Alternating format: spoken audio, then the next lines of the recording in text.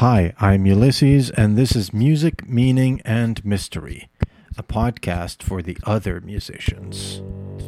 This month's episode is a conversation with Kristen Hauser. Kristen is an animal communicator, and we talk all about animals and music. You can find Kristen's website at faunaspeak.com. She holds weekly events as well as a monthly whale and dolphin circle. You can also follow her on Instagram at faunaspeak. Before we go to the conversation, I'd like to announce the winner of the giveaway that's been running the last few months. The winner is Shane. Your infinite ambient music app is on its way. If you're so inclined, please send an email eventually and tell us about your experience with the world of infinite ambient music. Congratulations, Shane, and thank you for listening to the podcast. Okay. Now we're going to listen to my conversation with Kristen Hauser.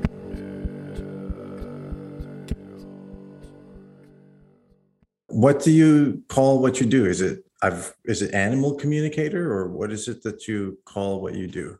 I refer to myself as animal communicator. I like the simplicity of the term, but it is, of course, as you could imagine, a far more realm than that. But I find, especially too in a craft that is already on the frontier or precipice of something that people aren't too familiar with, it is nice to find those common descriptors that explore a frontier, but also are indicative of something we already have a concept of. So people will be listening to this podcast about music, and I will have a guest on that who is an animal communicator, and they'll probably be like, what the fuck? So let's talk a little bit what animal communication is and your work, and we'll save the twist about how this relates to music in a bit. So what is animal communication? Animal communication is telepathic exchanges at the soul level, is how I would describe it. Lots of folks have different ways to describe it, I suppose, because each individual is such a unique conduit of information. So for myself specifically, I like the descriptor telepathic because I have always felt what other people felt to an uncomfortable degree. So as you can imagine, it took me many years to figure out the minutia of what I was experiencing as a very feeling and communicative being, unable to and unwilling at some level to tamp down any of these receptors of information. So it is very much immersion into the world of feelings and translating those feelings into a language that is digestible and communicable to fellow human beings, as we are still remembering all of these abilities and ways of being that we have encoded in us. Our mental image of this may be like something like X-Men or something, where you pet a dog and you get a flash of something, which I'm sure, I'm sure I've read my Jeffrey Kripal, and I'm sure it has some basis in actual experience. But I'd like to know how you experienced that. When did you realize first that this is separate from your thoughts, and how you were able to identify that distinct phenomenon from regular, mind chatter? I think the challenging thing for humans who are on the journey of remembering their telepathic abilities is minimizing or isolating the chatter into individual voices. And so there's a lot of work around limiting thoughts, socialized belief systems, and also the familiarity of the voices that we hear daily that we assume are our own are in actuality the voices of many. In our current iteration of society, we are under the illusion that we're these really singular, hyper individualistic beings to a degree. That's sort of like the way that our society, especially in the Western world, operates. So I think that that has an impact on our psyches as well. So we are so familiar with all the voices that we hear each day that we confuse them with our own. I remember how clever I thought I was when my cats requested something and how sweet I was to remember to do that for them. But, they quickly corrected me and said that, we planted that for you. We communicated that for you. You're not as clever as you seem. We made that request. So a lot of this work within the realm of telepathic or animal communication or communication with any being is really separating out the tangled web of all of the information that we're receiving on a daily basis. The challenge too in the modern world is that we're saturated. And some of those saturating frequencies of information are also debilitating or paralyzing or confusing. That's why it's so helpful to go where telepathy is the main language, like the forest or the sea. There's so many supportive energies there that we don't always get to be immersed in a human society. Currently, if you go out into the city, it's more rare to experience an open heart and a smiling face than it is to not. So I always like to encourage people that I work with too, to go where telepathy is the dominant language and to where the energies are supportive of this process. It's just an absolute really interesting rabbit hole when you start going down, exploring how we've been socialized, how we've been taught to interpret our thoughts. And the animals always really encourage us to slow down because the communications are so incredibly subtle that we're oftentimes missing them, or we have an intersectional thought that comes in and basically neutralizes that information or that message, because we have a lot of conflicting thoughts that say, that's not possible, that's not real, you're not that special. Who would want to talk to you, right? Because that's a lot of the feedback that we've gotten in the human world. So it really is an act of courage to not only slow down enough to listen and separate all the thoughts, but to trust them and to find yourself worthy of them. I think surprisingly, that's something that I hear the most from people, is that they don't feel worthy of the communications. And that's a way to tamp them down, because oftentimes the people who hear the most communications love and value the world so much that they're so overwhelmed by the rapid degradation or destruction or development of our world that there's a lot of that guilt and shame around those things too that also prohibit communications. Guilt, fear, and shame are about the most unsuccessful conduits of communication. Love, trust, openness, vulnerability. Those are some of the most successful conduits of communication. So the animals always have to help typically lay some groundwork too in our self-perceptions and our perceptions of the world, so that the communications can come through a little bit clearer for us. I like that you challenge the question. The question originates of a paradigm that doesn't fit the answer. You're kind of describing, well, first of all, you substantiate the cats are actually in charge after all, which we all suspect.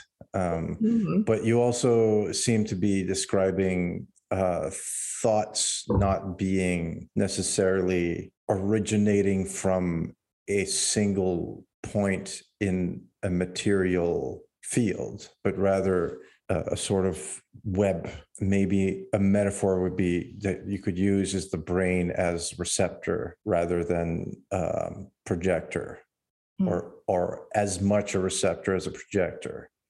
I don't know. I'm stretching myself a little far so that I can try to properly understand what it is. But I would expect that it's like a trying to map this territory never takes you to the territory, which is sort of why I was asking, like, your experience of it. So it seems like when you had that experience with your cats, there was a back and forth. You weren't isolated. Am I roughly in the ballpark of how you discovered this, or feel free to correct me? The origin point of my discovery was more mythological and narrative, which it always is. And the best stories have good arcs. So I can explain that in a moment. But yeah, I love how you described that the framework of our understanding in which we currently hold doesn't have the capacity to be a vessel for what is beyond that framework. So the animals, often in a Zen master way, will have to answer our question in two parts. I will answer that, not in the way that you thought you would get an answer. It won't be as material likely as you asked of it to be. A lot of times those material questions that we really want to ask are rooted in scarcity or fear anyways. So they always try to redirect our energy to be able to receive a more wholesome, holistic, or higher expression of an idea, of which all of these things, right, exist most wonderfully in the higher realms and higher expressions. So anything that they can do to help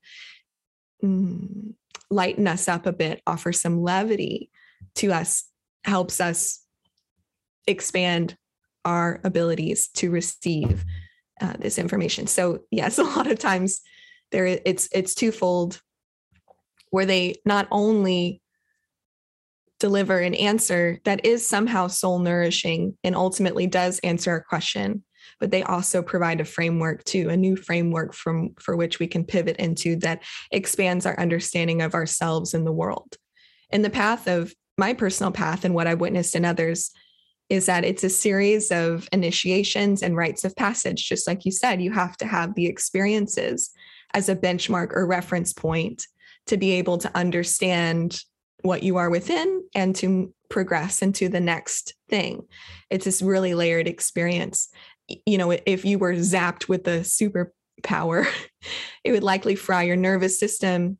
You'd get a whole lot of bumps and bruises and acclimating to that. So they are very careful in not only how they present the information, but when and what is our capacity to do so, just in the way that a parent raises a child and knows that they're acclimating to being here on Earth. They might not look at it in such a cosmic way, but I feel like that's a lot of what benevolent parents do, is make space for that child to slowly acclimate into the world. But my personal origin story was quite magical in terms of the themes and motifs of my own personal life. I always loved orca my whole life. Grew up, I was born in Kentucky and had an absolute affinity for the orca whale clan and loved Free Willy, had their art everywhere. I would just look at whale and dolphin books, and my affinity for them never waned, no matter how I was socialized or all the things that I went through. They were somehow this guiding light. And I was raised very Christian, basically Southern Baptist in the South. And so the only real spiritual teacher or person that I was allowed to talk to, prescribe to, pray to, etc., was Jesus. So I had basically like Jesus and then the subtle support of the whales and dolphins in my life. So it was amazingly full circle when my journey was really activated. I was in the San Juan Islands in Friday Harbor in a bookstore called Serendipity Books, aptly named. And I found a book called Communicating with Orca, The Whale's Perspective by my future mentor, Mary Getton. I picked up the book and I felt I had a full body sensation. It was just like a realization that this is the moment in which my life was changing and I could feel it. I think I flipped through the first 2 or 3 pages and immediately called the author, Mary. And she had moved to Florida, so I called her Florida number and she invited me into her home. 2 months later, that happened to be my next trip. I worked out quite serendipitously, and she explained to me about every single question I had and answered them in the capacity that I had at that moment to experience them. And she told me mind-blowing stories about conservation, doing conservation work from her living room with a team of 75 other animal communicators working all over the world, to calling Sasquatch in the hills of Washington, like to being able to talk to stone beings and planetary spheres as well, and just sort of opened up my mind in such a radical way to the possibility that not only orca and animal communication was a thing, but that all of life, all beings have a sentience if we have the perception to connect with it, and that those conversations are available to us, and that support system, most importantly, is available to us at all times. Okay, so I want to embrace that initiation, like in this conversation, and I'm inviting listeners to do the same, at least temporarily, because I've studied initiation a little bit. Mm-hmm. And I've written about it. The old initiation stories often go descent to the underworld. So you're going to another world, to an alien place, and you're making otherworldly contact. So you're engaging with a language that isn't yours, and there's often a dismemberment. The worldview is being torn apart and then put back together in a way that is in better relation to the field of life. Invariably, it results in the acquisition of magical power. One example would be animal communication. So I got an idea about how we might actually narratively put that into this podcast there. I'm struggling to just say, like, let's see this as an invitation. If the best way of communicating is by openness and vulnerability, let's let go of these worldviews that we kind of hold on to as like security blankets, and let ourselves, go through the initiation process and get taken apart by the field of life and put back together better, right? So let's talk about the field's perspective on music. So first, the paradigm, which is more than likely incorrect, because I think there's no other way to be than be incorrect, because you're always learning. So that means a constant initiation. So the incorrect way of looking at it is that birds sing as mating calls, and it would be a utilitarian perspective on the song of birds and animals. And it's also incorrect to think that the barking of a dog isn't music, whereas the song of a bird is. And it's also incorrect to assume that it is only the sound waves that we perceive that are the music. What do you know about the animal perspective on music that might deepen our relationship to it? I love how you described it as an ongoing understanding. I feel like the rigidity of our current iteration of society, especially as one that clings to a fabric that is disintegrating before our eyes, that tightening of a grip only feels to be increasing at the moment. I've always sort of giggled at the scientific community, as much love and admiration as I have for them, and appreciation of the tangible work and observation that they're doing, especially when it comes to a lot of the research that is going on right now around decoding whale communication and whale song. You can feel within that current iteration of exploration that there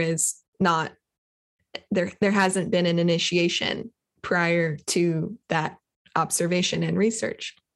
There feels to me to be a missing piece, which is that these things cannot be interpreted. They must be felt in the same way that we go and listen to the most beautiful concerto. Like, we don't pick apart the notes. We breathe it in, feel it in, soak it in, and immerse ourselves in the experience and ambiance of that music. I think that's the way that the world prefers us. This field, as you refer to it, prefers us to experience things, because in that space, we're in our joy. All of our receptors are engaged. They're not walled off, shut down, closed off. And in those spaces of energetic and nervous system comfort. We can relax our shoulders a little bit more, open our heart a little bit more, sense and feel more. And I think there's an amazing intelligence that is held within all of the animals of the world that create sound, song, and music, knowing how imperative that is to the functioning of life. Some species are more intentional and considerate about that process as it's sort of encoded into their mission. I feel like other species make sound and it has a deep impact to the world, but that's not their main motivation. For instance, the whales, as you can imagine, the humpbacks, they're songs that literally changed the course of humanity. When the humpback whale song was released on vinyl in the 70s, it sparked a cultural revolution in a way that isn't spoken about as obviously as other things that were happening in that era that sparked cultural revolution, like the resistance to the Vietnam War. But the whale song created an adjoining cloud of revolution to that space and a rebellion against the intense industrial whaling that was still, the profound industrial whaling that was still going on all over the world. That literally we were still whaling sperm whales for spermaceti oil to lubricate missiles, to blow up people and kill people. The irony of all that. And the whales literally coming like an alien force. As you say, the initiators are from an alien land with an alien song to basically save us from ourselves. And yet so cleverly allow us to think that we're saving them. And that's really where I am humbled and increasingly curious to their ways and to their methodology. I heard this story once of a pilot. The military was doing some testing and they were about to do something pretty gnarly that they had some reservations about even. And I would hope they had some reservations about what they were doing, I should say. But there was literally like an alien flying object that came out of nowhere and literally neutralized what they were doing, the beam that they were sending off or what have you. Not sure what the mechanics of all of it was. I heard this story a long time ago, and that does breach into the territory of the acknowledgement of other intergalactic civilizations. So, we're we're breaching some frontiers here, but I feel it's all really connected. The whales themselves are really connected to the star beings and their cosmology. What I've learned most from them is this incredible terrestrial and celestial way of being simultaneously. So I think in their whale songs, especially in the humpback too, there's this like song of the spheres, song of the stars that reminds us of our own cosmic origins. Again, I can't qualify all of these stories and information, but there was a deep resonance within me when I saw the song of the humpback and the song or the sound that we cannot perceive of the earth spinning were quite similar when they were spatially drawn. The animals are absolute masters of their craft. And if you think of, anything that you want to master, it's like a French braid. The longer that you do it, the more strands that you realize you can braid into it to create a stronger and more beautiful composition. So I think the animals have been mastering these crafts for so long that we can't even identify, all of the intelligence that is encoded into these songs that are not only beautiful to our ears, but healing to our bodies, healing to our planet, recalibrating to the energies of Earth, to the subtle layers of Earth that most humans are not even in acknowledgement of. So, just as the earthworm decomposes the forest floor, the animals are tending to the frequencies of Earth in ways in which we are not privy to at this point. And again, we get slowly initiated into those spaces. So music is so multifaceted, sound and song is so multifaceted. I feel that, we're going to look back at some of the things that we're doing in this era as absolute barbarism, and we find it to be so evolved and so modern and sleek and shiny and silver and metallic. But sound therapy, frequency therapy, these are things that Nikolai Tesla was like, you understand sound, frequency, vibration, you understand the universe, right? So it just seems like this is our inevitable trajectory, and we have to be patient, as I think some humans need more obvious initiations in such a physical and material way, whereas I think others can just hear a song and become enlightened about a subject, right? But that is also evidence of a person who has had a lot of experiences that support that. So there's a lot in song and sound. In my project, I've struggled for role models for musicians, because I'm not going to say why I think that is, but I would say that I've struggled with a sense that we can do something more meaningful and more mysterious with music, that the current way we generally do music is unbefitting of its vast power, mm-hmm. and of the awe we should embrace when encountering it. But that doesn't tell me what to do next. This idea of the animals making music a certain way with a certain purpose can help build useful metaphor that might bridge, the way we make music now in a more beautiful way. Like you were making comparisons between like the different species, and societally, I can kind of see that as different like guilds in the human world. Mm-hmm. So we could have like a guild of certain different kinds of musicians. I can kind of see different musicians having different purposes with music, and perhaps we need to see the rise of a new music guild. So that's not necessarily, the gig economy music guild, right? It's a whole other game. Yeah. I was thinking, I don't know if it's too soon to do that. It probably isn't. Time went by really fast. I thought maybe we could see if we can talk to the animals. So could we do that? Of course. I think in so many ways we have been too. They're weaving in and out of our psyches and subconscious. And this is just a pivot to kind of bringing them more to the forefront. But I feel them very present with both of us. Okay. Yeah. So how would we go about doing that? Well, the way I'm being prompted, I suppose, is, are there particular questions that you have for the animals? They can come through as specific ambassadors. Certain species can come through as an ambassador, or you can ask a certain species a question that you'd like to ask about music or their process or anything like that. Mm-hmm. I think too, specificity in these conversations illuminates so much more just because it's such a vast field.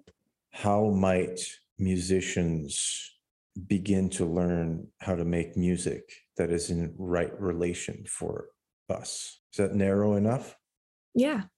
So as you could imagine, they're pointing us to the heart space. And it can be a process of us sort of finding our heart space in our bodies and knowing when we divert from that heart space or are cozy within that heart space. There's oftentimes, they say, vulnerability that comes from being within the heart. So it seems like so easy to speak about, but there can be discomfort accompanying moving sort of down from the head to the heart, or moving up from the fear kind of that we have sitting in the root, moving up to the heart.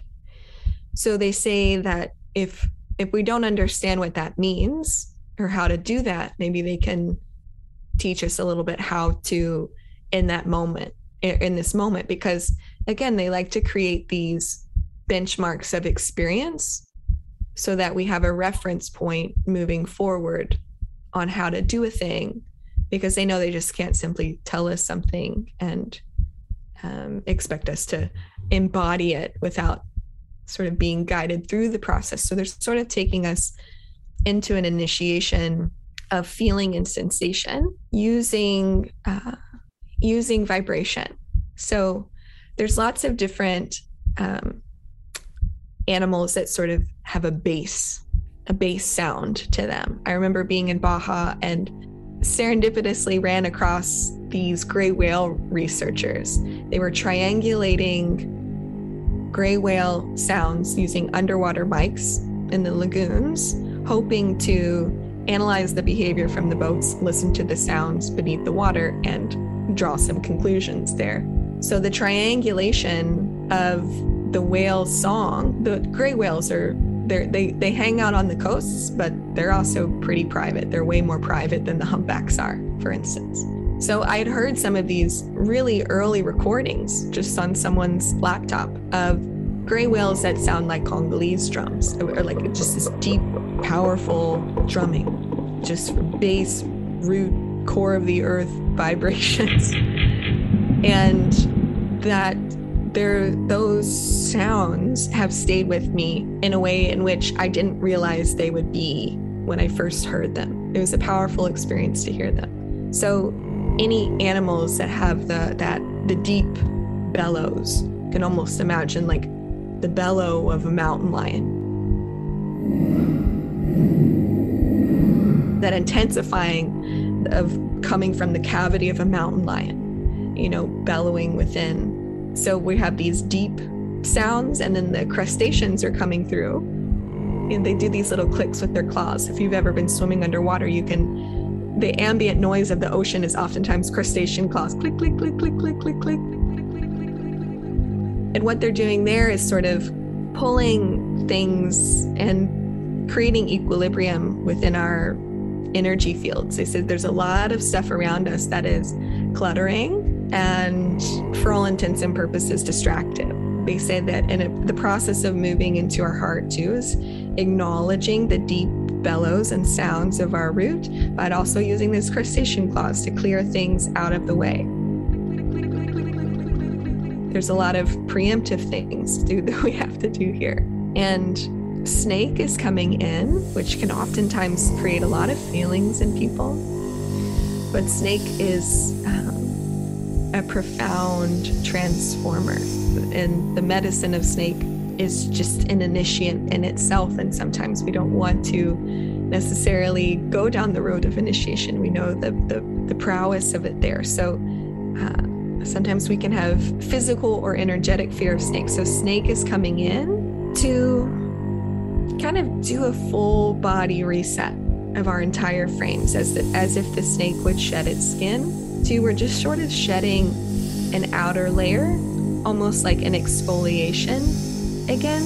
And what that's doing, snake says, is creating a more sensitive and receptive environment. We have elk and bison also coming in, standing on either side of us in this process to make us feel safe and protected in this space.